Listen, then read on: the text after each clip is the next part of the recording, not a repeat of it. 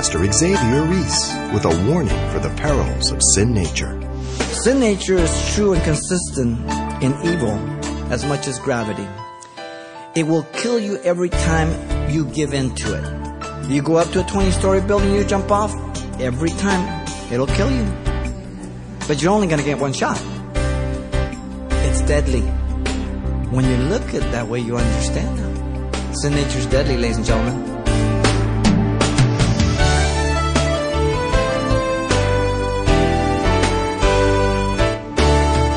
Welcome to Simple Truths, the daily half-hour study of God's Word with Xavier Reese, Senior Pastor of Calvary Chapel of Pasadena, California. The psalmist said, "As the deer pants after the water brook, so pants my soul after Thee, O God." It is a characteristic of a Christian, one who has been made alive in Christ, to have new desires, holy longings, and righteous aspirations. We long for what is true, for what is right, and for what is good. But there's a problem. The righteousness which we love is not always apparent in our lives. The sin we hate often is, despite our best efforts to turn away from it. Let's listen as Pastor Xavier seeks a solution with today's Simple Truth study titled, Willful Defeat and Failure to Sin Nature, drawn from Romans chapter 7. Paul the Apostle has proclaimed to the Romans in chapter 6 about their practice, that the old man was crucified and buried with Christ. Therefore, they were to reckon their sin nature dead every time it would rear its ugly head, as evidence of walking in the resurrected life, the power of Christ. Romans 6, 4 through 5. The believer has been freed from the power of sin nature and it no longer has to reign as king over his or her life. But he must not allow it as sin nature to control through the desires and demand its will. Romans 6:12 told us that. We have a choice in chapter 6 now. And then in 6:14, the believer is not under law, we're told, but under grace, breaking the dominion of a life of sin that comes from the root of sin nature. Our deeds, words, actions, thoughts come from sin nature. The deeds and acts are the fruit of it. And the choice will be evident by the yielding of our body members, be it to unrighteousness or righteousness for sanctification, Romans 6:19.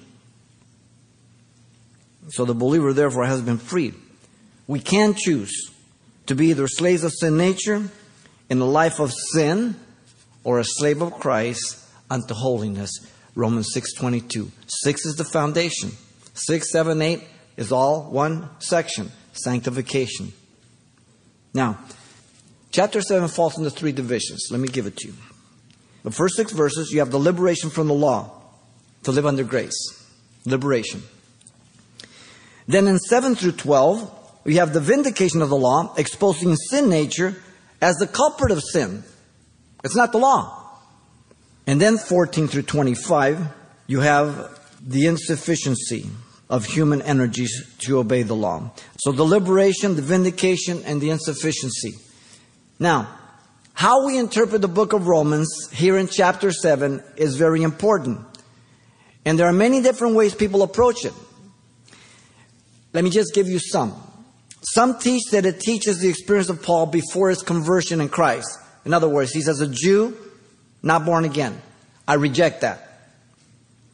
Others teach that Paul is describing a Jew under the law, unregenerated from his Christian perspective. I reject that also. I believe that Paul is describing his own struggle living above sin after he was a Christian by trusting himself due to his attempt to do it through his own strength, obeying the law. He thought he could still do it. Now, the content of chapter 7 in context will speak for itself as Paul demonstrates his own problem to live out the victorious life of sanctification. It is simply the problem of self-dependency, trusting one's own ability to accomplish the works of the Spirit by the energies of the flesh. That's the bottom line. Some refuse to admit that Paul the Apostle had this problem. And they attempt to make him less than human as us. Yet his own autobiography here tells us this. We'll see that. Others have understood and taught the chapter 7 here is the normal life experience for the believer. And since most of us can identify with Paul's description of his struggle, we've accepted it. And so everybody goes to chapter 7 for the warfare. Oh yeah, I know that. But this is not the warfare. This is defeat by trusting your own flesh. And we'll show you as we move through this. Chapter 8 is the victory. Chapter 7 is the mud hole. So you want to make sure you get through the mud hole, not get stuck in it. The believer does experience in life a legitimate tension. And there is spiritual warfare. But this is a willful defeat by trusting in one's own energies to do it. Paul describes the warfare in Galatians 5:17. The flesh lusts against the spirit against the flesh. You cannot do that which you would. That's legitimate warfare. You put on the armor, chapter 6. But this is not speaking about the warfare. This is willful defeat, trusting in yourself, rather than the power of the Spirit of God. Now, allow me to remind you that the theme of chapter 6, 7, and 8 is the life of sanctification. Therefore, let me point out some very important things before we move on to help us better understand this 7th chapter. Chapter 7 is key. The 7th chapter is only one of 3 chapters that go together. 6, 7, and 8. Even as 1 Corinthians 12, 13, and 14 are the gifts and they must be studied together. Matthew 24, 25, together. Okay? The 6th chapter is the foundation, buried with Christ and dead to the power of sin nature by faith, able to be slaves of Christ in sanctification. The 7th chapter is the feeble process we attempt to accomplish in the sanctified life in the energies of the flesh instead of the energies of the Holy Spirit. The 8th chapter is the final product of life in the Spirit. Not sinless, not perfect, but conquering, victorious. Despite the difficulty, despite the tragedies, I'm abiding in Christ, living it through the power of the Spirit. Can you see the importance on how you interpret chapter 7? It is key to the entire epistle. This is not the norm of life. It is a defeated life. So when you think of these 3 chapters, think of it this way. In chapter 6, the believer's practice, yielding to God, not our flesh. In chapter 7, the believer's problem, living in the energies of the flesh. Chapter 8, the believer's power, yielding to the Holy Spirit to overcome the flesh. That's the progression. So, in view of all this, let me read verse 14 through 25. He says, "For we know that the law is spiritual, but I am carnal, so understand. For what I am doing, I do not understand. For what I will to do, that I do not practice, but what I hate, that I do. If then I do what I will not to do, I agree with the law that it is good. But now, it is no longer I who do it, but sin that dwells in me. For I know that in me, that is in my flesh, nothing good dwells, for to will is present with me. But how to perform, there's the key. What is good I do not find. For the good that I will to do, I do not do. But the evil I will not to do, that I practice. Now if I do what I will not to do, it is no longer I who do it, but sin that dwells in me. I find in a law that evil is present with me, the one who wills to do good.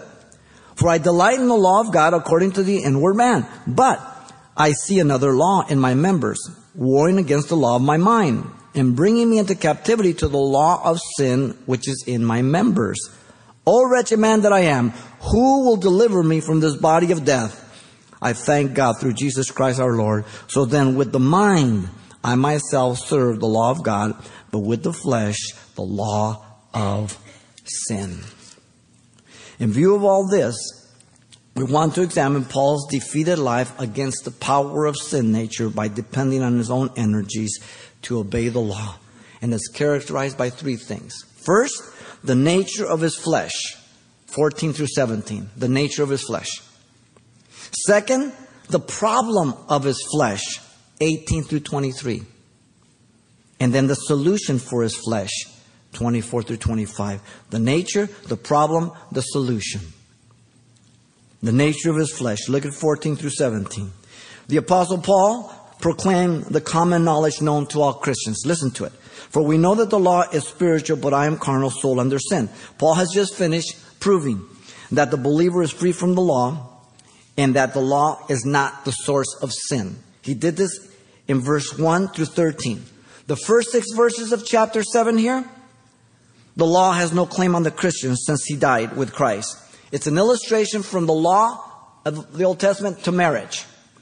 In verse 1, the principle is the law has dominion over a person only as long as he lives. Once you die, even regular secular law, they don't come and claim taxes from you. They don't collect rent. You're dead. All right? Verse 2 and 3, the particular case of husband dying releases the woman so that she can marry another. If she marries someone without her husband dying, she's called an adulteress. Simple. And then in verse 4, he makes the application to the Christian. We have become dead to the law through the body of Christ and able to marry another. Who's the other? Christ, who was raised from the dead in order to bear fruit to God. Now, the only thing is here, the law didn't die. I died to the law. I'm the one that dies to the law. You understand? So the law has no claim on me. And if I die and I'm raised in the Spirit, now I can marry another. Christ, right? Simple. Verse 5 and 6, the old sin nature was provoked by the law, producing sin unto eternal death. But having been delivered from the law and died to our sin nature by faith, we can serve in the newness of the Spirit, not in the oldness of the letter, the law. Simple. Now, from 7 to 13, the law is not the source of sin. Now, he vindicates law. But sin nature is provoked by obeying the holy and perfect law. It's like a plumb line. The plumb line does not make the wall crooked. The plumb line only reveals the wall to be crooked. You can't blame the plumb line. Paul says you can't blame the law. It's holy. He puts his finger on the culprit. Ready for it? Sin nature. Look at verse 7. The law pointed out his sin. No one could know. What is it? Covetousness. It's not a deed. It's inside. It's eternal. Verse 8, the law incites sin nature in him. Wet paint, don't touch. I touch it. Verse 9, the law killed him, being unable to keep it. Verse 10, the law through the commandment, which was to bring life, instead brought death. Why? Because he can't obey it constantly, continuously. Verse 11, the sinful nature of Paul by the commandment deceived him and killed him. The law is holy, commandment just and good, not death. And the rest of 13, the law unmasked sin nature. That's what sin is there. Remember that in the noun, sin nature. And revealed its true color and character so that it would be seen and appear as it really is, completely evil and deadly in its sinfulness. It unmasked it. Now, he starts in verse 14. Paul first points out that the nature of the law, listen, is spiritual. The law is ethical and moral, not merely some mechanical external thing. The Pharisees thought, well, we don't do this, but the law deals with intents and motives, attitudes, not mere formalities. Jesus said, you have heard it has been said to you, you shall not commit adultery. But I say to you, if you look upon a woman with lust, you commit adultery in your heart. So he shows that the law was spiritual, not just mechanical, right? Matthew 5, 27 to 28. The law is spiritual. Then he says that the nature of his person is carnal, soul under sin. The pronoun I continues to be used by Paul here, but it is no longer in the past tense. Now it's all present tense. Okay? Very important. The first 13 verses is past tense. Now he's talking in the present tense. The word carnal, sarkikos, means having the nature of flesh under the control and dominion of the animal appetite, which is the sin nature, not by the Holy Spirit. Notice Paul is describing himself as carnal, being what? A Christian. Paul understood the true intent of the law after conversion. Verse 9 of the chapter, he says, I was alive once without the law, but when the commandment came, sin revived and I died. But he did not understand that the law could not enable him to obey the law by his own flesh. So on the Damascus road, he's going to take Christians, he's going to kill them, going to arrest them. Jesus intersects, boom, makes them born again. He realizes, all of a sudden now, before his conversion, you have his boasting in Philippians. Hebrew of Hebrews, circumcised the 8th day, Pharisee of Pharisees. Beyond my contemporaries, passed them up, blameless. Then he's born again. All of a sudden, the Spirit of God opens his eyes. The law condemns you.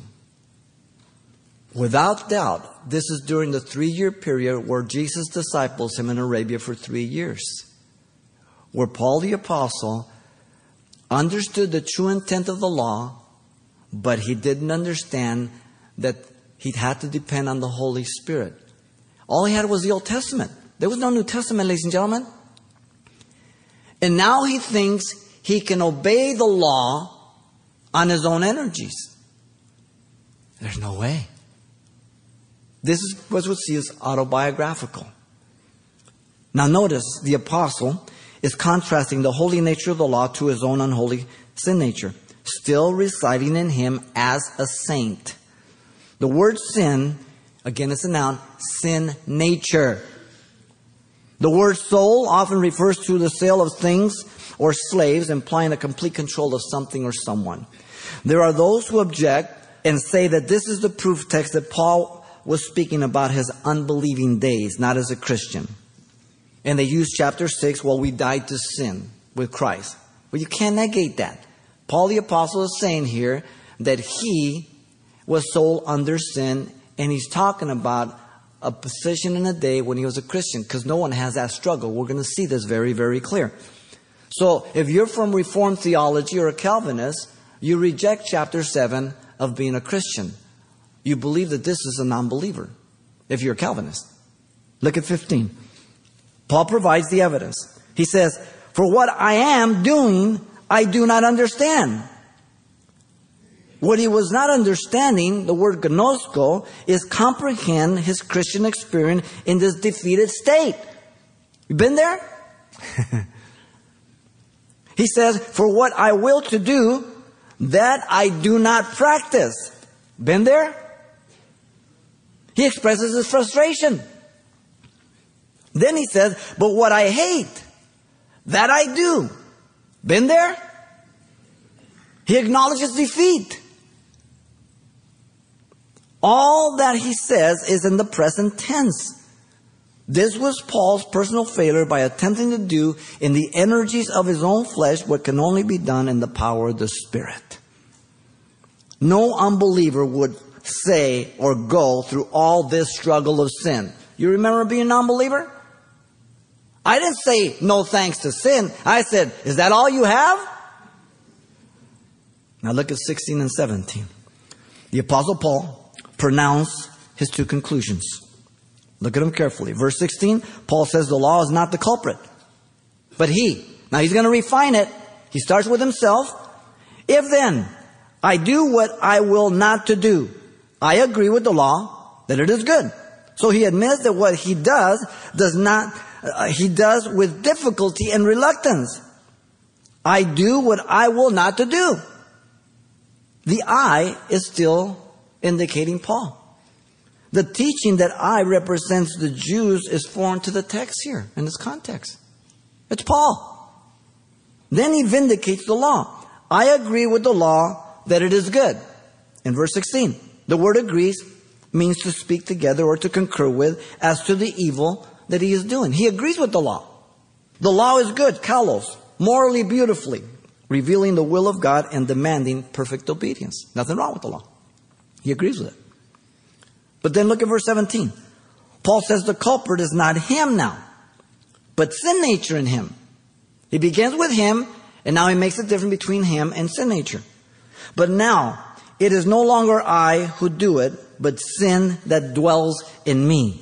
Paul is not saying that he's not responsible for his sin or his sin nature, but that it is not him, the new man, doing the evil, but sin nature that is still dwelling within him, the old man that has to be crucified daily. Romans 6:11. This is not an excuse for your sin, by the way. but rather an explanation for your sin. You can't just say, well, that's the way God made me. No. He's explaining why he's doing it. He's not excusing himself, okay? That's the context. Look at 15. Paul is aware of the two natures as a Christian and describes them as such. For what I, the old man, am doing, I, the new man, do not understand. For what I, the new man, will to do, that I, the old man, do not practice. But what I, the new man, hate, that I, the old man, do. Both of these conclusions are affirming the beginning statement in verse 14. The law is spiritual, and Paul is carnal, sold under sin nature. When you look at it that way, you understand now. Sin nature is true and consistent in evil as much as gravity. It will kill you every time you give in to it. You go up to a 20-story building, you jump off, every time it'll kill you. But you're only going to get one shot. It's deadly. Sin nature is deadly, ladies and gentlemen. The Apostle Paul uses 3 words to describe mankind in the Scriptures. The natural man who's lost and depraved, unable to understand the things of God, not desirous to know the things of God. He's dead in trespasses and sins apart from God, as you know. Listen to 1 Corinthians 2:14. But the natural man, that's the natural man, the unbeliever, does not receive the things of the Spirit of God, for they are foolishness to him, nor can he know them because they are spiritually discerned. That's the first category in the human race. Non-believer, natural man. Then you have the spiritual man who is saved and walking in obedience to God in the Word by the Spirit of God. The next verse, 1 Corinthians 2:15 says, but, in contrast, he who is spiritual judges all things, yet he himself is rightly judged by no one. This is the person who is born again, trusting God, walking in the Spirit. Okay? So you have the natural, the spiritual. And then you have a third category called the carnal man. He's a Christian who is living being ruled by a sin nature, not depending on the power of the Holy Spirit. 1 Corinthians 3:1-3, Paul says to the Corinthians that they were carnal, even as babes in Christ. Why? Because there was divisions, envy, strife, and party divisions among them. And they were living as sinful men, yet being Christians. So either you are natural, you're not born again, or you are born again, or you're born again and you're living carnally as a defeated person to your sin nature by not trusting the power of the Spirit. Those are the 3 categories. Now, the Bible makes some very important contrasts in the Scriptures for the Christian to understand. The new man in contrast to the old man. Spiritual man in contrast to the natural man. The inner man in contrast to the outward man. The spiritual man in contrast to the carnal man. The one who's obeying God, the one who's obeying sin nature. Wow. The old man is to be put off like an old garment, and the new man is to be put on. Ephesians 4 and Colossians 3 tell you that very, very clear. That means you can do it. I can do it. It's not an option. It's not a choice. It's not a suggestion, but a command. The nature of Paul's flesh retained sin nature, and it was evil. Pastor Xavier Reese, pausing just halfway through an important message for learning to live victoriously for the Lord, despite our sinful nature. Critical, simple truths drawn from the Apostle Paul in Romans chapter 7.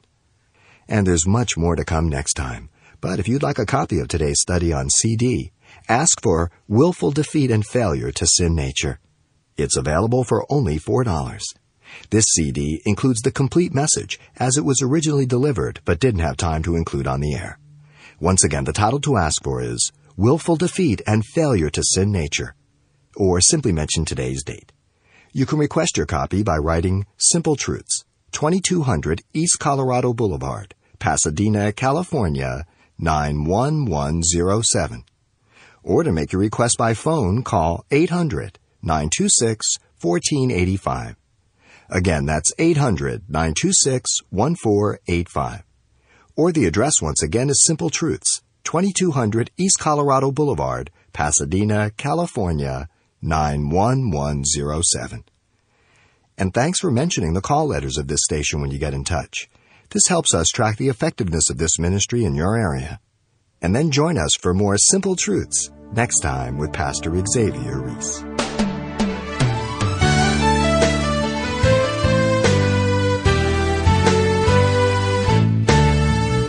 Simple Truths with Pastor Xavier Reese, a daily half-hour broadcast, is a radio ministry of Calvary Chapel of Pasadena, California. www.calvarychapelpasadena.com.